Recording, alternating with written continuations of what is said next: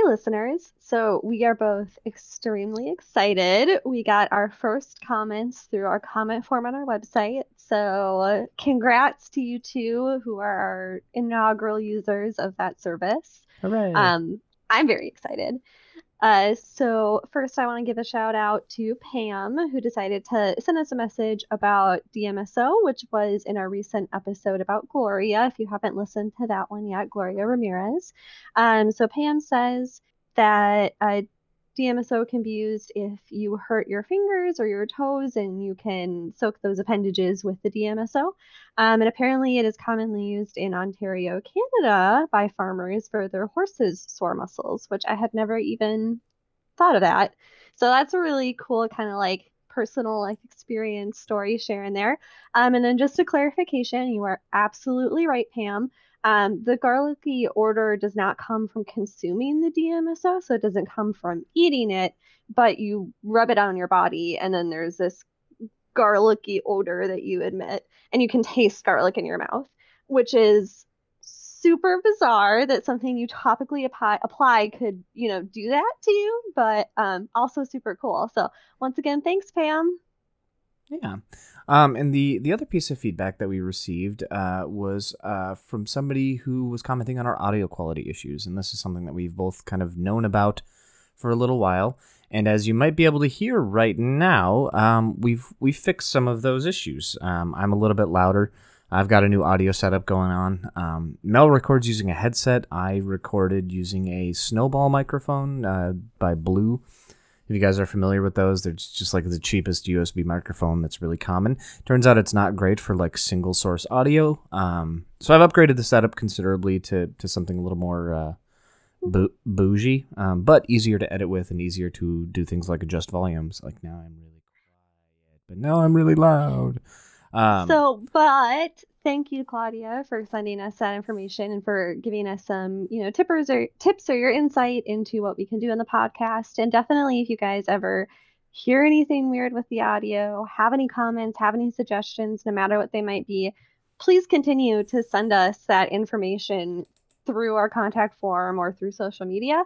Neither of us are professional podcasters at all. We have no idea what we're doing. We're learning as we go. So Yet. any and all feedback or advice you have, we totally appreciate it. We're getting there. It'll be okay. We're We're working getting on there. it. We're working on it. And we're working so hard. Fingers to the bone. Man. We got to apply some DMSO on them. Ooh, maybe. I don't know. I like garlic, but it freaks me out, weirds me out that I get a garlicky taste in my mouth when I put stuff on my fingers. Nope. Okay, so shout outs aside, are you ready for our episode? I am, and I hear this is a long one. This might be a two-parter. Yes, even. this might be a two-parter, so stay tuned. Yeah.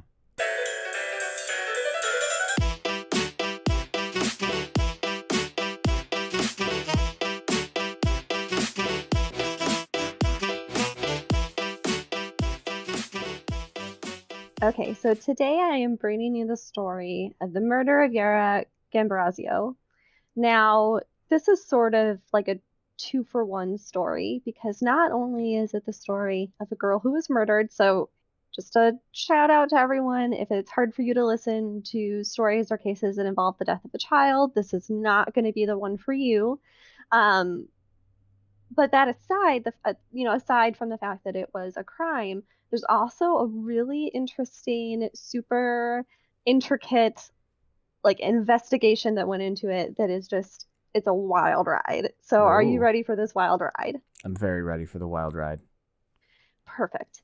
So I'm going to give you a bit of a setting setup here. So it's late in 2010 in a sleepy, quiet northern Italian city of Brembate. And the city is about 6 hours north of Rome and is close to the Swiss border. So the thing that it's important to realize about this part of Italy is that when you think of like a stereotypical Italian, you're not really going to see that as being everybody around you in this town. Because they're so close to the Swiss border, there's a lot of sort of cultural symbiosis, I guess you could say, of, they're not like when you think of a standard Italian in your head, these people are not that. Okay. They're more Swiss. Well, they're their own special blend, They don't they is what don't I'll say. they don't have that Mediterranean golden Italian look about them. Well, really, it's more about their personality and what kind of community they have. Ah, So, where they're situated is on a so-called island, Bergamask, and it's a piece of land between two rivers, the Brumbo and the Ada. And it's a really small rural community here. So, this is nothing like the glamour of Milan, which is actually the closest big city to this town. That's about an hour to the north. okay. There are only about 8,000 residents here, so pretty small. And many still use wood burning stoves and like raise their own chickens. I'm So sorry. it's So, like a completely different world. what year is this? 2010. This is 2010. Okay. I mean, my neighbors raise chickens, but You're in they don't have a wood rural. burning stove as far as I know. You're in borderline rural America. Like you're in a big town, but Right. not like not in a place that people outside the U.S. have heard of. Fair. So, just think smaller, think slower pace, think like safe and comfortable. So with that in mind, we're gonna focus in on Yara. So it is 6:44 p.m. on November 26th, and Yara is leaving the Brambate di Sopra, which is the full name of her town, sports center. And she is walking back home, but she never makes it there. And it's only like 700 meters away, which for people like me who don't convert in our heads, that's like half a mile. So that's like depending on how flat the land is and how many buildings there are, like she could possibly see this building from her home. That's like even less than half a mile. That's a short distance. Right, and it's a walk that she had made time and time again. So it's not like she's in a strange place, nothing like that. Her parents felt perfectly comfortable letting her walk there. And, to set the scene even more, winter is settling in, and so it's kind of chilly in the town. So she's wearing a jacket and gloves. We're creeping toward Christmas, all that kind of stuff. So she had a competition the next weekend, and she was going to the sports center because she was a gymnast. And so she needed to return a stereo to her instructor, as well as wanting to do some light training to get prepared for this competition. Now, this simple act of walking into the nearby sports center, just to give you an overview here, would spawn a multi-year case, one full of intrigue, DNA testing, wiretapping, and we're talking like close to possibly 56 million conversations being recorded, Oh my god. and is rumored to have cost taxpayers as much as 8 million euro, Oh my god. which is, yes, a lot of money. And this case would go on to captivate the Italian public, who mostly viewed Brambate di Sopra as a land, like I talked about, just distant and strange from their own. Like they're Italians, but they're not, they're still the other. They're the other within. Right. They're like, ah, those And weird country folk to the north. right, right. So just as a parting thought before we settle into the case here, when asked to describe this case and sum it up, the lead investigator only stared at her desk and said the word incredible 4 times. Oh my god. So what? Okay. So keep that all in mind. Okay. So Yara herself was basically just your typical average teenager, preteen. She and her family were just completely average people. She wore braces like many 13-year-olds do. She loved taking her gymnastics classes, and she was pretty serious about her competitions. And her parents were really supportive of that and supportive of her. And they were just, in general, like when you think of the perfect, loving, supportive family, like this is the type of family you're looking at. Okay. So her mother was a teacher in town, and her father was an architect. And it's great because I was reading more about her, like family genealogy, essentially, and it was like funny to read how her father's mother was the postmaster, and her dad had been the postmaster, and his dad had been the postmaster. So they're just deeply rooted in this community and in this town. Postmasterology. Lots of It, postmastery here. exactly. And, everybody trusted everyone in this town. You maybe didn't know every single individual. 8,000 is a little bit too big for that, but like the people who are around you pretty well. Right. And so she would walk from her home to the sports center quite often. It wasn't anything that her parents ever worried about, and they knew about how long it would take her, to walk there and then to walk home. Right. Well, and it's also, I mean, even in like a city, like she's of the age where it is perfectly natural for her to walk like a half a mile to go to the gym. Like that's not a weird Right, thing. that's Yeah. right. This is not a weird circumstance at all. And so to give a little background on the sports center itself, it was this really big, like multi-purpose building, so people could go there to run laps or to swim, and it had like a ton of different entrances, and it wasn't just like a big rectangle, so it kind of had little pieces and bits put together. So what she was doing that night, like I mentioned, was going to the sports center to drop off that stereo and do a little bit of like training. So she left her home at about 5:15 p.m. Now she left the sports center, like I said, around 6:45 p.m. And just a little bit before that time, Yara actually texted her friend Martina, who was also going to be at the competition that weekend. So Yara even mentioned to Martina that she would see her in a few days there, planning to meet up at 8 a.m. So she wasn't giving any sorts of signs or indications that she didn't plan to make it home. By 7 p.m., Yara's mother still hadn't seen her, and Ooh. this kind of like pricked the skin at the back of her neck. Like this was weird. It felt wrong. It wasn't right. At 7:11 p.m., she tried calling her daughter, and the call went straight to voicemail. And Uh-oh. this was like full-blown sirens going in her head. Yeah, exactly. Because her daughter never turned her cell phone off like that. I mean, Like who she was does? always available. Right. Like who isn't just constantly attached to their cell phone, even in, 2010 when we didn't have the smartphones that we have today. Right. So she's like, okay, this is not good. Something has happened. I need to figure out what's going on with my daughter. So 20 minutes later, Yara's father was home by this time, and he called the police and reported his daughter missing and asked them to come help and find her. Now, I have to say that almost like for once, when you're reading about true crime cases like this, it's always like, and they called to report her missing, and the police were like, she'll show up in like a week. Like, But whatever. it hadn't been 24 hours yet, even though that's not a real thing. Like, yeah, that always happens with. I think that's come up in half the episodes we've had about a murder or a missing person. It's like, police didn't even try. So Right. And so I have to say, like, the police did not drop the ball in this case. maybe it's because it's So, Europe.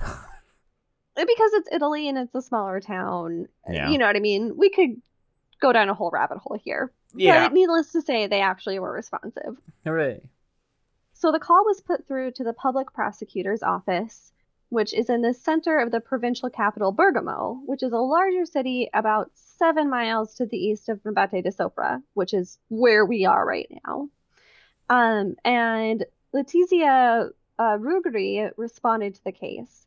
Now, she is a 45-year-old mother herself, and she was a super experienced member of the force, and she had like 15 years under her belt. In fact, she cut her teeth on prosecuting and pursuing the Sicilian mafia. Oh my god. So, like, she knows what she's talking about. This lady's Like, a badass. she knows what's up. She's a badass, basically. Yeah. So she is like, okay, hell no, we need to get on this right now. Like, she was outside their door the minute after they hung up the phone. I don't know. She was like right on top of it. Wonderful. So within minutes, both state police and military police were sent to the town to help with the search. Now, the Wow. important thing to know, right? Well, the important thing to know though about Italy is that their military police isn't like our military police where all they do is deal with military things. They're not only prosecuting people in the military, only, dealing with Right. cases that happen on a base. So they're essentially like a police force run by the government, like at large, like a federal sort of a situation, like FBI agents, I They're guess like is our maybe what. FBI. Right. So that's kind of the impression that I got from everything that I read. So I mean, it's not super bizarre, but it's also like great that it's not just one guy who showed up with like, Yeah. eating his takeout or something, being like, All hey, right. yeah, just like tell me what happened. Time to go find a kid.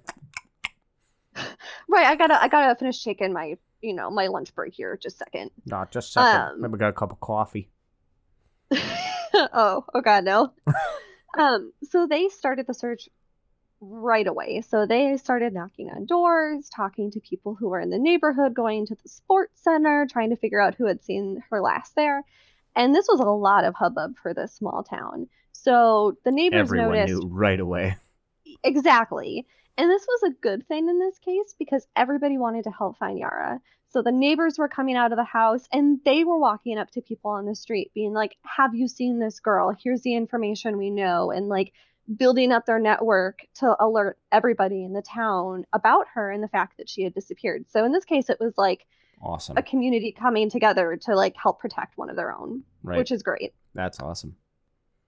And I mean, they got really intense. It wasn't just like, they looked around the house and they like looked inside the sports center quick and then were like, I can't find her. I mean, they were searching every nook and cranny, like going down alleyways and seeing if like she was down there, seeing if she had fallen and hurt herself. They even started to search the sports center and like looking up in ducks and like in Oh my van, God. nooks and crannies and things like that because they were like, well, what if she accidentally got in somewhere where she wasn't supposed to and she's hurt? So, I mean, they were not going to leave any stone unturned in this city until they found Yara. So That after sounds all like of bad this, news. The fact that you're telling me that sounds like really bad news. Oh well, the no. bad news is that they weren't finding her. So they're Right. looking everywhere, looking in logical places and even illogical places, and they're not finding this girl. And she's like a 13-year-old girl, so it's not like a toddler who's super, super, tiny and compact and can like get into weird places. I Right. mean, she's a human-sized human. Right. So the police also question Yara's instructor, Sylvia, to be like, hey, did she make it here ever? And Sylvia said, yep, I talked to her. She handed me the stereo. She had done some like training, but then I saw her, like walk out of my eyesight and I haven't seen her since.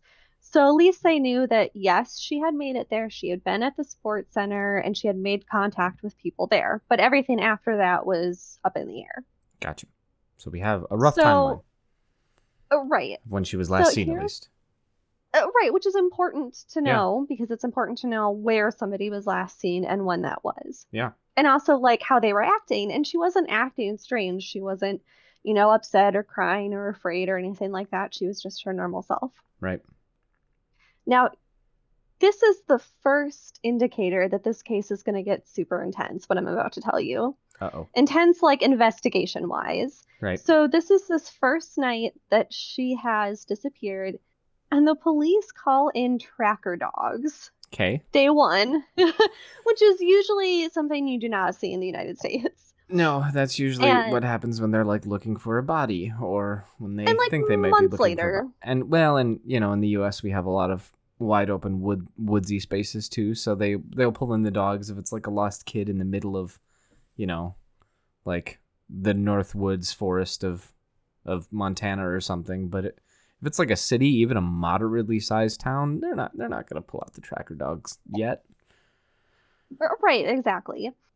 And these dogs are like badass dogs. They're like a specific special breed of tracker dog. Ooh. Like I could have gone down this whole rabbit hole just on these dogs. Like it's pretty cool and pretty intense. Puppies. So they started the dogs at the sports center, wanting to see what her path had been.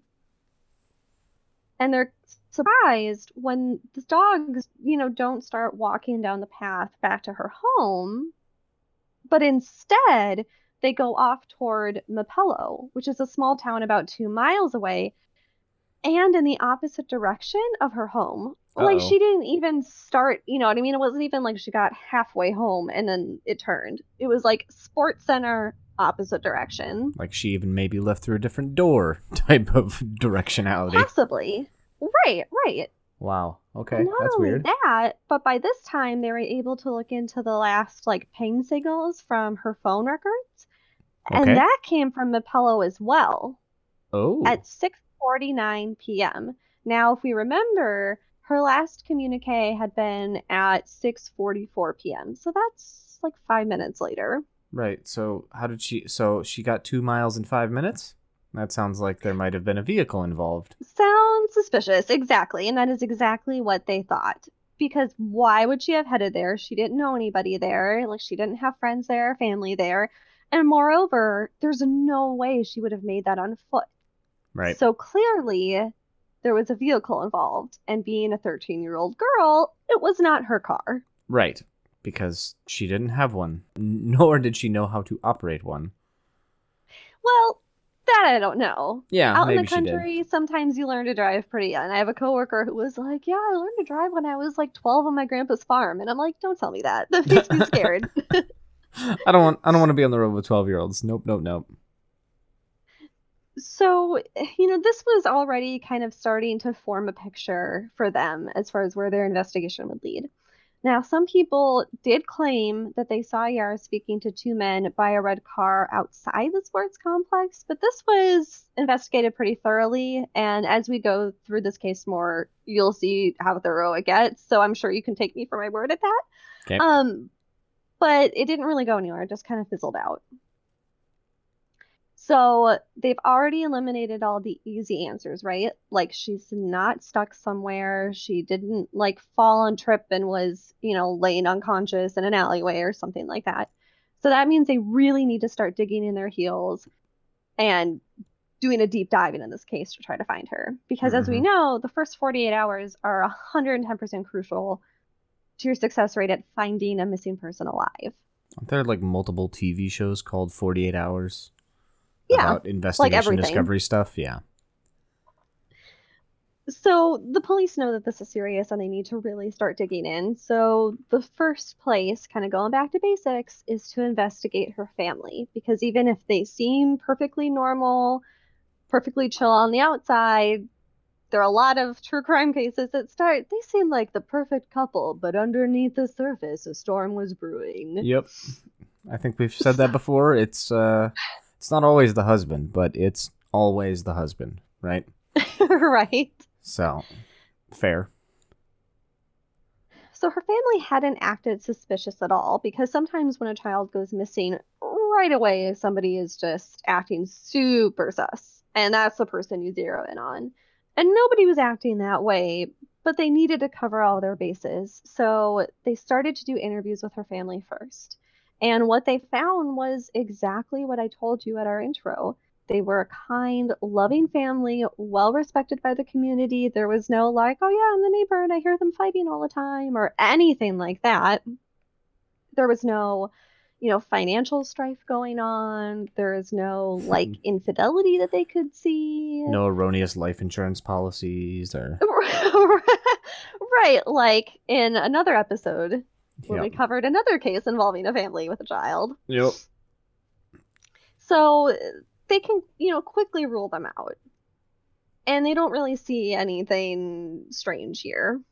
So they're like, okay, we got to spread out. I mean, and it's important to note here too that Yara had three siblings and they were all perfectly normal children as well. So, like 110%, it's not the family, which Right. I like being able to say that. Yes. So, without many other leads, the police are like, okay, maybe what we need to do is cast a really wide net and try and build up a database and then zero in from there. So the first thing they start to do is they start to see whose cell phones had been used in Mapello at the time of Yara's disappearance. Because there's, if somebody is in Mapello, they're there when she, disappeared at that time. For sure. Maybe they had something to do with it, which, Right. okay, I get it. Good idea, y'all. Now, they had a kind of daunting task ahead of them. 15,000 phones had been used in the area that day. Oh my god. So that's like a ton to work through. Yep. Now, a bunch were wiretapped, and like we discussed, millions of calls were recorded. Now, I'm not saying that every single call was listened to, but that's how much data they gathered Right. to pull in. Well, and this is 2010. I mean, this is in the era where Like, this is recent enough that algorithmic phone tapping and listening and surveillance can actually happen and is definitely a possibility. I mean, Right, exactly. we're still within the era of Facebook. We haven't gone that far back into the past, so Right. it seems like they're really just casting a UK sized net basically and listening to everything and hoping they get some purchase on something. Get something. Yeah. Right. And it's important to note that by this point, we have slipped past that 48-hour mark, and Okay. there's still no sign of Yara. So now we're into late November. Still no leads, still no information. They're trying to comb through all of these phone calls, hoping for something. So how long has it been now? So she went missing on the 26th of November. So now we're like the tail end of November. Okay. Like so November like 30th. So You we're know a what I few mean? We're days like at out. the very, very end of the month. Right. So people are listening to phone calls, sorting through them. And a Moroccan man was recorded on the phones through these wiretaps. And he had been in the area when Yara disappeared. And alarm bells instantly went off for a translator when he heard this Moroccan man say, "Forgive me, God, I didn't kill her." Oh no. Which seems incredibly suspicious. Yep. So this man was Mohammed Fikri, and he had been working in a builder's yard in Mapello at the time of Yara's disappearance, so he was in the area. However, by the time the police were alerted and had time to process his call a few days later, he was already on a boat to Tangiers, because it's not like someone's live listening to a phone call. Like, there's just too many phone calls in a day to do that. So this is a recorded, already happened phone conversation. So, they're already behind. Yeah. So he's on this boat and they're like, "Oh shit, we gotta stop it." So Italian police were able to stop the boat, and he was arrested on December 4th. So this is a pretty tight turnaround time from when she disappeared, right? Like, Yeah, we're 8 not that days. far out. Yeah. Well, I mean, 7 days, depending on when they arrested him. I mean, we're talking almost exactly a week, basically, since she went Right. missing. So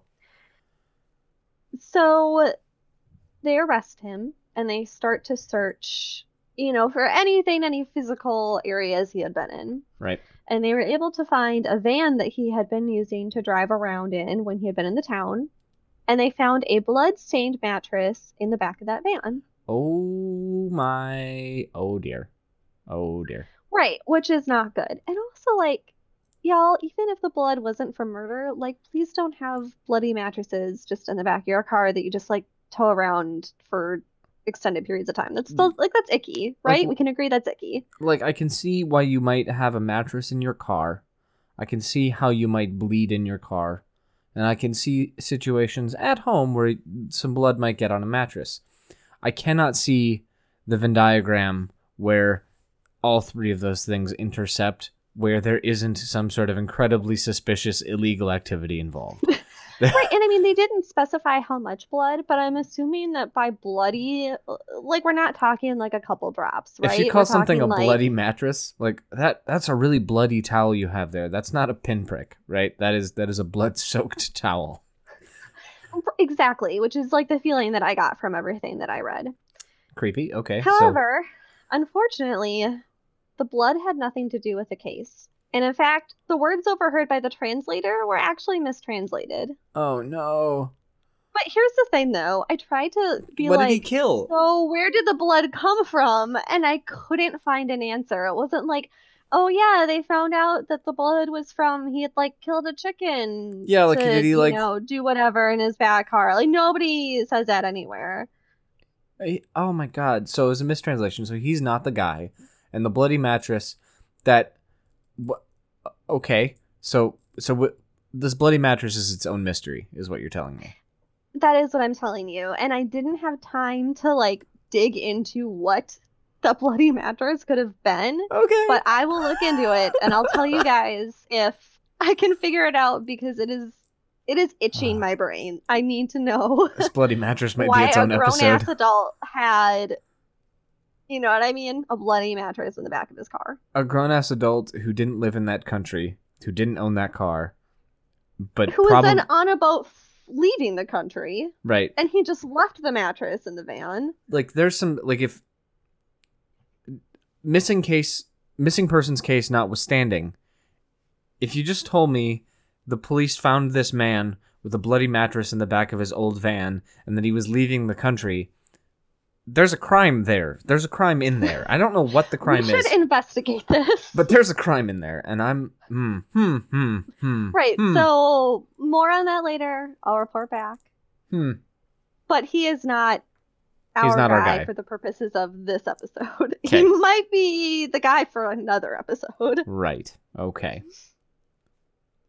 And the fact of the matter was, when they announced that he had been arrested, he was a suspect that people liked in that they could get behind him being the murderer because he is someone from out of the country. He's a foreigner. He's not one of them. Right. It's like an us versus them mentality. And it's easier to believe that somebody from far away who is, in your mind, wholly unlike you, that they could kidnap and hurt a child of your town.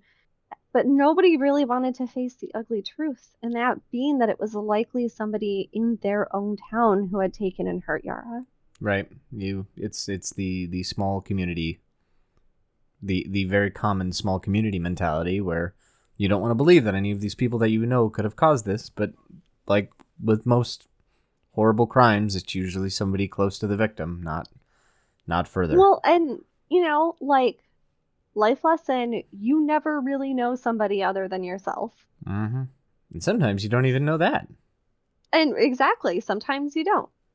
So with that in mind, the police need to keep searching. They need to keep looking. So we're going to fast forward through the month of December a bit to a few days after Christmas. So we're in early January. That's a sad Christmas. That's a very sad Christmas. Right. I was thinking about that and I was like, that was that family's first Christmas without their daughter, without their sister, without their friend. That's just, it's very sad. It's really sad. So a few days after this sad holiday, Brambate di Sopra was firmly in winter. So it is cold outside. And Yara still hasn't been found, and moreover, they haven't found evidence of her anywhere, either in their town or in Mapello. They haven't seen her. And remember that they organized huge searches, and that wasn't just in her town. When they learned about the phone pinging in Mapello, they did searches there too. So they have not found anything anywhere. At this point, I want to pause for a bit to give a brief cultural note. So from what I was reading, and I read a couple of different articles that stated this, Italy as a country is wholly captivated by crime TV and crime news, very similarly to the United States, perhaps even more so. Okay. And they call it cronache nere. So it's like the crime narrative, I think, or crime news, yeah. And by now, we've had some time pass.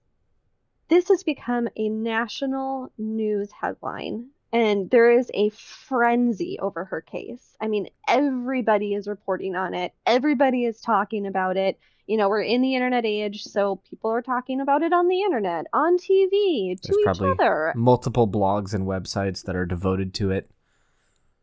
Right. I mean, like everyone is talking about it. And so kind of an unfortunate side effect of that is that her family was just hounded by the media.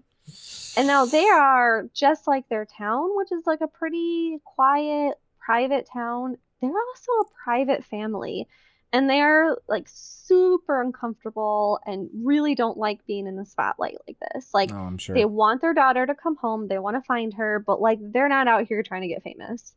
I'm sure every hotel in town that was closest to their house was filled with reporters and paparazzi and all sorts of... Right, exactly. And people like showing up at their house and being like, hey, do you want to talk about this? And I mean... No. Personally, if a family member of mine had disappeared, like, I wouldn't want to be talking to a bunch of strangers about it. Like, why do I want to relive this trauma that I'm already reliving every single day and telling it to people who don't have the sort of, deep emotional pain that I have? Get out of my yard. Like, yeah. No, absolutely not. No.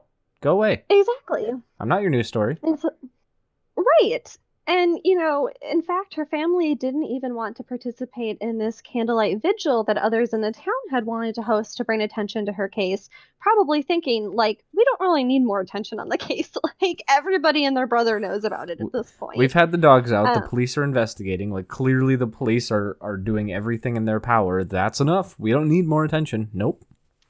Right. Well, and this is, one of those cases where, in some instances, you need media attention to get your case moving because there are times when the police are not helpful in certain instances. And so, by getting nationalized on the case, all of a sudden they're motivated to do what they should have done all along.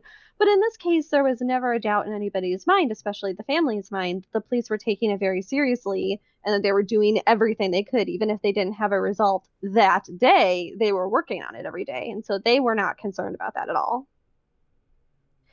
So instead, what they agreed to do was get together with the nuns at Yara's school. She had gone to a Catholic high school, essentially, and to pray for her and to pray for the family. So, like, this is the type of family they are. They don't want to have a candlelight vigil, They just but want they to talk to welcome. nuns. That's all they want to do. Right, they invited some nuns into their house to pray for their daughter and to pray for their family. So, like, this, I think, gives you a pretty good That's so understanding of what the family wholesome. was like. It's so sad and It wholesome. is, and also incredibly sad. Yeah, I It's agree. so sad. Oh, I want to cry. So, sort of the caveat or sort of what they allowed was, there was a mass at the local church that was sort of given in Yara's honor and, talking about her and also tying religion in there to make it a service. But her family begged the public for their privacy during this hard time. And I think that this quote from a local newspaper editor in town, Piero Bonacelli, really makes it pretty obvious and clear what this town is about, what the makeup of the town is about. Uh-oh. So he said, quote, "It's in the spirit of mountain people to disdain gossip and not to repeat nonsense. If I don't know something, if I have only heard it said, I don't say anything until I'm certain it's true." Did he refer to their town as mountain people? Yeah, and they are by mountains. So he's not like just pulling something out of his ass. Are, Like there are mountains nearby. are we In lake fact, people because we're skiing from is Minnesota? I don't know. Do you We could, want to take that? we could be lake We can people. make it. We can make it us. We're lake people, everybody. Yeah. We are the lake people. Yes. You say, yeah, sure, you betcha. Anyway. So this gives you a really good view of the town. So the town is en masse, like the family, uncomfortable with all of this media attention and focus. And, the Gambirasio family, they weren't totally ice cold to the media. So in the few first days after the daughter had disappeared, they did share some pictures with her, her standing in line to take communion, her at one of her gymnastics competitions, to be like, hey, have you seen this child? So it's not like they weren't talking or engaging at all, but they just didn't want it to be this constant, now everyday part of their life.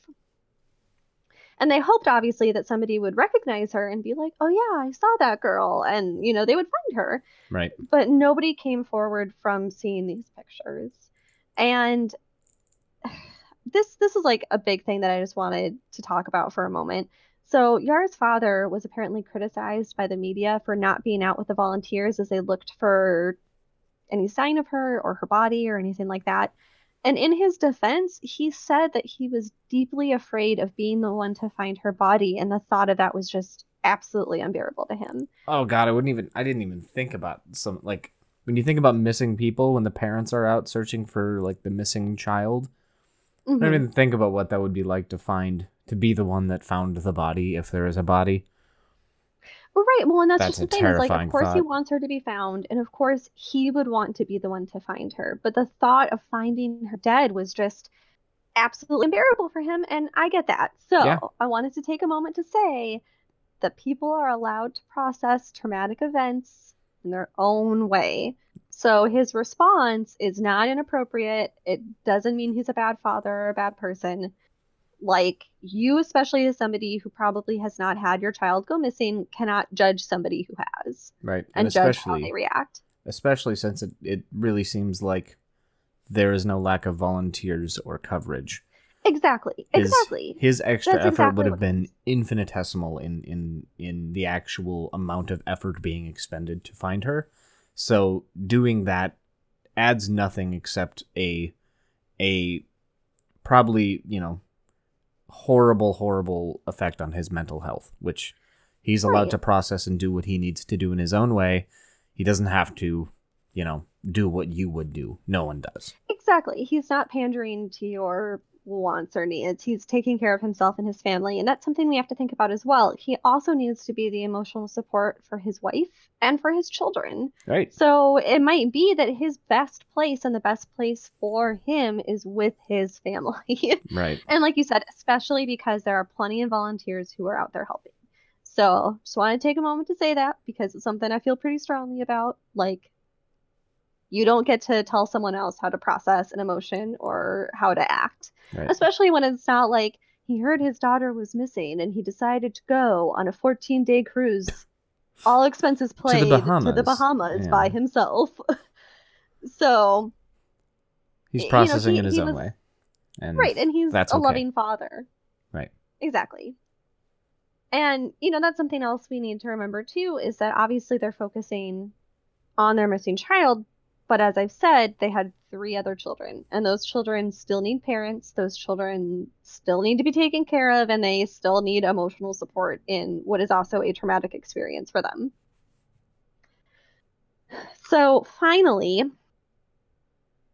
Yara's family, despite really not wanting to and having this sort of dichotomy of really, really not wanting to, but really wanting answers and hearing people say, like, well, maybe it should help. Maybe you should have an interview. Mm. They sort of reluctantly gave an interview Oh, on dear. national TV. It sounds like it ended badly. Well, people criticize them, of course. Mm. Like, if, people were already criticizing them. So, of course, they're going to find something to criticize here. Of course. And I mean, the number one thing to take away from it. Now, I haven't watched this interview myself, but I did read a lot from other people who watched it. I'm sure it's all in Said that they, Italian, so you probably wouldn't take away much from watching it unless you learned Italian very recently. well, So, I actually, fun fact, dear listeners, I took Latin extensively in college and also took French extensively in college and in high school. And so, because it's a Romance language, well, my reading is better than my listening skills. My reading and listening are better than my speaking. So, I actually do know a bit of Italian. oh, I didn't know that. I'm not saying Wow. I'm good at it. I'm not saying I'm good at it. Please don't take that. I'm just saying there are some number of words I understand. Okay. So they appeared in this national TV interview and they were making this plea to the public to help find their daughter. And the number one takeaway, excuse me, was that they were extremely uncomfortable. So her mother, Maura, for instance, apparently had this habit of, and I don't think she was intentionally doing this, but it looked like she was rolling her eyes. And it was clear that it was like a nervous tic. Mm. But if somebody is not thinking past the initial viewing, they're going to be like, oh, look at her. She has so much contempt for this. She's just standing there rolling her eyes. Um, Oh dear. and hmm, That's not. Yeah. That's. I can already see. Like, I'm sure there's a bunch of tabloids that were like the sarcasm and the contempt and the she doesn't want her daughter found. I'm sure there was a ton right, of that. exactly. And her husband spoke, Fulvio, and he gave like a really awkward, halting speech. And not awkward because he said weird, inappropriate stuff, but like he's clearly not a public speaker and probably doesn't know how to write speeches and isn't good at delivering them, kind of a way. And so what he said is, quote, help us return to normality, unquote. And he said that their family valued love, respect, and honesty, and that beyond this appearance, that they would not be giving interviews. So at this point, and also probably before, unsurprisingly, as often happens in missing persons cases that get as much attention as this, rumors began to spread. Oh dear. And probably like the biggest and most ridiculous one that I could find was some saying that her disappearance was in retaliation for her father testifying against the mafia. However, he had never appeared in court, he had never testified against the mafia, And there was literally no case to that whatsoever. Like, Oh man, no. what a So somebody juicy, literally just like horrible made internet it up. rumor. Yeah. Oh, Yeah, they that's were just like, you awful. know what would make it like a really good story is if the mafia did it. I bet Which, that's what it once was, again, man.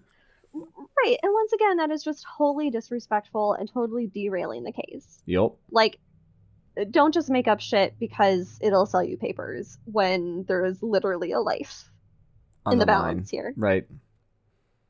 Man, for an open active case where this girl might actually be out there and in trouble and needs help, all you're doing is giving fuel to a theory that you know almost certainly makes zero sense and has absolutely no evidence behind it. So That's I'm going to scummy. give you another life lesson, and this is the Thumper True Crime Edition life lesson.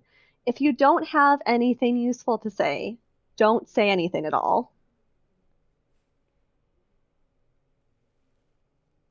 You look confused, like you don't get that reference. Okay, we'll move No, on. We'll move no, on. no, I just wasn't saying anything because I didn't have anything useful to say. Hey. Hey, anyway. So moving forward in time again, we're at the end of February. It's the 26th, and just a quiet afternoon. And this is exactly 3 months after Yara has disappeared.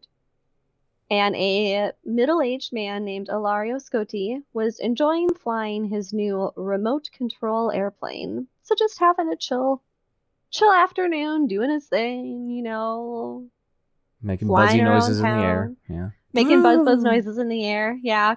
If it was me, it'd also be crashing into things horribly, but I Yep. couldn't see Same. anywhere if he was experienced, mediocre, or brand new to this. So I can't tell you. Okay. And he was flying around a small town called Cignola di Isola, which is about 6 miles south of Brambate de Sopra. So still close by, like we're still not super far away from anything here. And the area that he was flying in was completely barren and very sparsely inhabited. There's like scrub around and like kind of industrial warehouse type buildings. And it seemed like the perfect place for him to fly because he's not going to accidentally like, nosedive a child. Right. And also he's, you know what I mean, not really going to be disturbed by anybody. What a Like he considerate also doesn't person. have to look a fool in front of the public either if he's not good, as would be me. There's lots of people that fly drones in the park near my house. He's a very considerate person. Right. He's also just being a considerate guy. Yep. So he's flying around and noticing that his plane just isn't flying as smoothly as he had hoped. Like maybe it just was hard to control. Maybe it was kind of sputtering. It just wasn't pulling it off for him. It just wasn't good. So he decides to bring it down and land it so he can go and grab it, maybe do some work on it, see what's causing all these issues, and get back up in the air again. So he lands his plane among the tall weeds that are around him, this scrubland I was talking about. And as he was going to pick up his plane, he thought he saw some rubbish and rags. And he thought maybe Uh-oh. somebody had been fly tipping, which I had never heard this term before. And apparently it's a very, like, British-y term. Like, Fly everything I saw tipping? was referencing the UK. FLYTIPPING? Fly tipping? Yes, but it's hyphenated. Fly tipping. But yes, those words.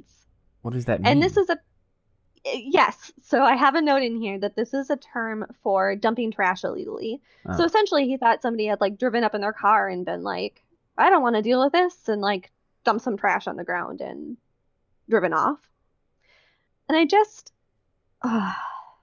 another life lesson. Aren't you so blessed that you get all these life lessons in one episode? Don't litter. It is, well, part 1A, don't litter. Part 1B, it is never just rubbish and rags. Never.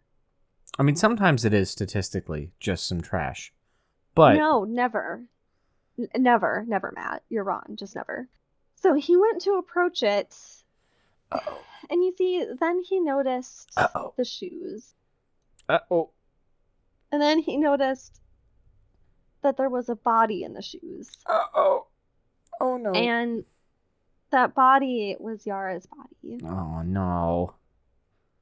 Right. So it's kind of like when I first read this, the thing that really stood out to me and the first thought that I had was, he thought that it was just rubbish and rags because it was just so haphazardly, thrown to the side. And Sad. that's what her killer treated her like. Her killer treated her like she was garbage to them. And that just made me incredibly sad. And I had to take a break and go snuggle my cats and then come back to writing this write up. Man, okay, I'm really sad now too, because you had me totally convinced when the investigator was like, incredible, incredible, incredible, incredible. I'm like, oh, nice. They find her alive. But nope, I she's not wish. alive. Maybe, okay, I promise that one time we'll do a story about a kid who is found safe and sound and we get to go home happy. It's at some time. Or we could do more ghost stories, because those are always good too. But that's not today. Nope. So the lead investigator in this case, Ruguri, was on the way home from a day of skiing with her daughter, and that's when she got the call. And when talking to a reporter who really in depth covered this case, she said that it was a relief. She said, quote, Yara's disappearance had really disturbed me. I'm a mother too, and the only thing worse than the death of a child is the disappearance of a child, end quote. That's And I, controversial, but I don't really know how to feel about it one way or another. I think I get what she's getting at, though. It's harder not knowing. Yeah. And, living with this hope at the back of your mind that they're going to be found and they're going to be okay. And when you find a body, you have closure and you can really, go through the Move mourning on. Yeah. process instead of being in limbo. Right. Obviously, it would have been better if she was found alive, but Oh, yeah, for sure. I mean, that is the number one what we want to happen, or that right. she just never goes disappear, never goes missing in the first place. But finding some sense of closure is part of a relief. But there's no closure here because there's still a murderer on the loose. Exactly. And so There's that's an evil why, as person sad as out it there. is, the police now, had another huge body of evidence, which I did not mean to make that a pun. I'm going to hell. Um, but because now they had her body, and so now they could find out, how she died, around what time she died, what happened to her, all of these things.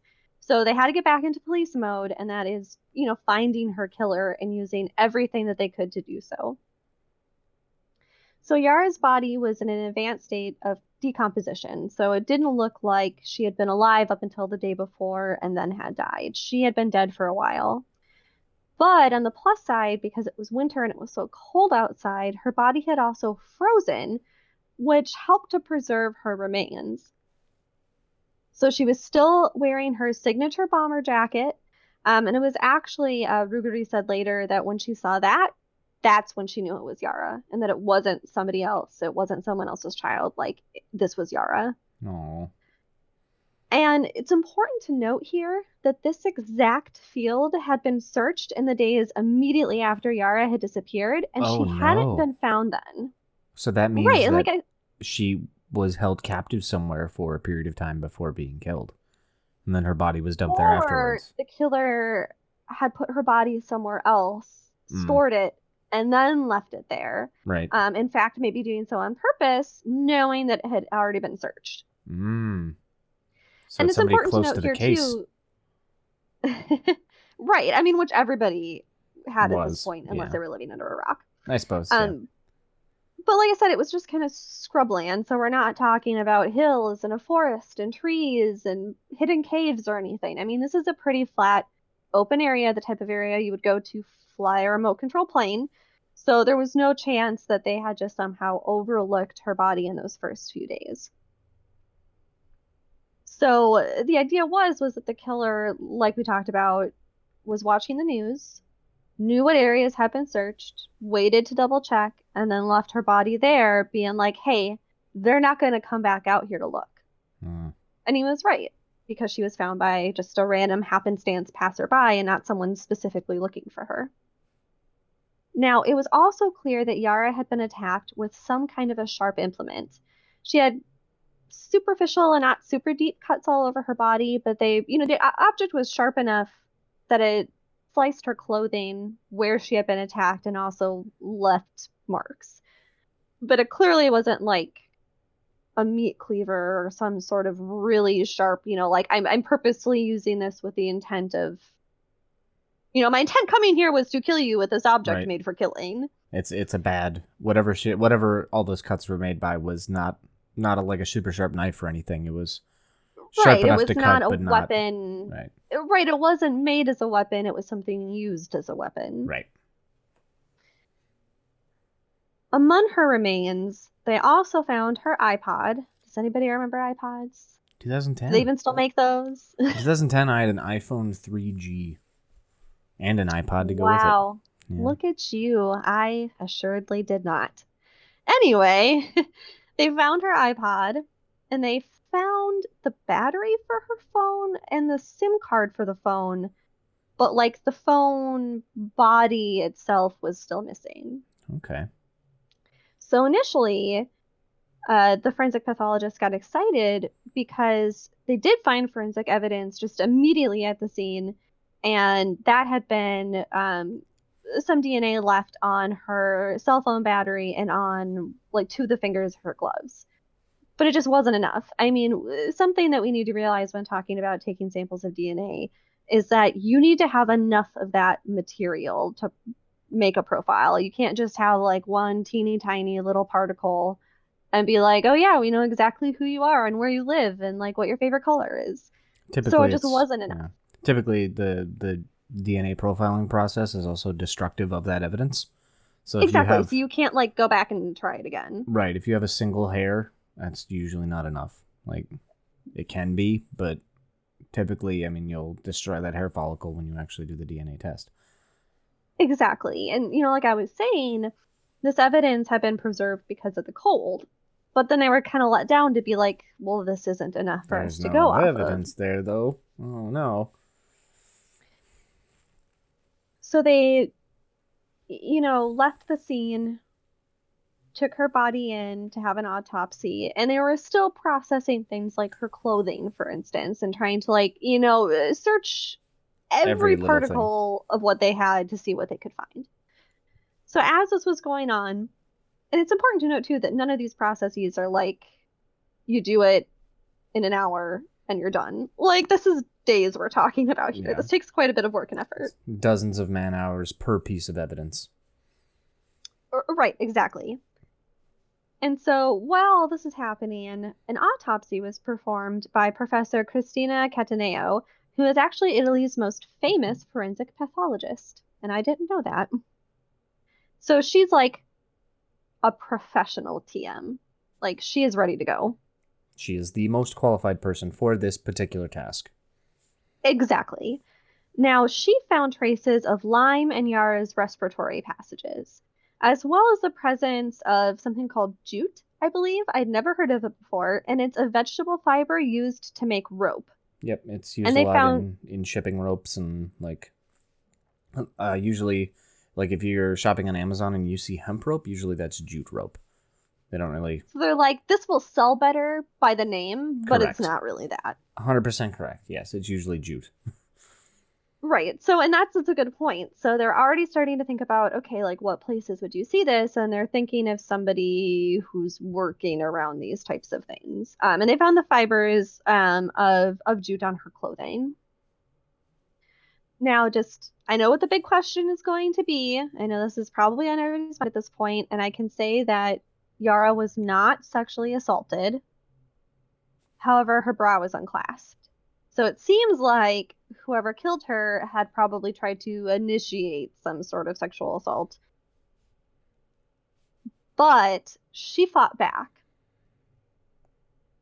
Good for her.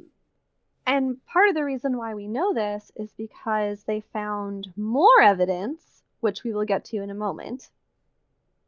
But going back to what happened to Yara, she had suffered a head injury, possibly from something like a rock, and those cuts to her body that we had talked about before. The thing to note here is that the rock and the stab wounds, those didn't kill Yara. Yara had died from exposure in the cold weather after she went unconscious. So Oh somebody had no. attacked her and then left her to die, which is horrible. Absolutely horrible. Oh, that's so sad. All of this is sad. You're right. Like 100% of this is sad. I'm sad. It was noted that the killer might have been in like the building trade due to the rope and to the presence of lime. And like, I couldn't figure out why lime would be indicative of this. It could So if you be could drop some wisdom on me, that would be great. it could be like lime is, I don't know. I'd have to do some googling with my loud keyboard. But I think a lot of times it's used as an additive in concrete, and it might even be in like drywall powder. I could be wrong Okay, about okay, that. I could get behind that. Yeah. Cool, thanks, bro. So the forensic team, like I mentioned, got those 2 DNA samples right off the bat, but they couldn't do anything with them. However, 2 months after finding her body, the team caught another break. Ruguri received a call that they had found specifically male DNA on Yara's underwear. And that's Now, the not important Yara's. thing, correct, and the important thing to note here is that it's not what you think it is. They thought it was blood. Oh. So that was where they thought that someone had attacked her, attempted to sexually assault her, and she fought like hell. She was not going to go down without a fight. And so she injured her attacker in the scuffle. And obviously, whatever he had planned, if he had planned it at all, didn't go the way he thought it would. And so that's when he ended up hitting her over the head. Maybe he had threatened her with some sort of sharp implement, and that's when she fought back. But things didn't go how he thought they would go, and so he attacked her, knocked her unconscious, and then left her. Now, if he left her and she sort of fell and was left where she fell, and then he moved her, or that he attacked her, moved her into some other outdoor location, and then moved her again, I'm not sure. But this was great because they know, like I said, that this is male DNA, so that's already cutting out a big portion of the population. And also, this DNA was good. It was an abundance of cells, according to one of the forensic pathologists. So that's that's great because that means that they can do a test and they still have enough of that sample left over to test again if they need to, as you were mentioning earlier. And apparently this trace, and I kept seeing this, and I don't know as much about sciencey things, so I couldn't find out more about it, but they said that it was a trace 31G20, which I assume has to do with your ladder of DNA, but I don't know. Yeah. Sorry, I don't know y'all. either. I can't give you more information there. And so, police have a theory. They have a picture in their mind of what happened. They have a specific but broad group of people to start looking at. And clearly they're not going to be like, yeah, we're going to test everybody who lives in Australia. Right. Like, they're going to be starting with the people around them and then moving out. So they have a clear path of what they need to do next and where they need to go. And so now the police were ready to begin their hunt in earnest. They dubbed the killer Unknown One, and they were coming for him. And you'll have to tune in next time to see what happens next.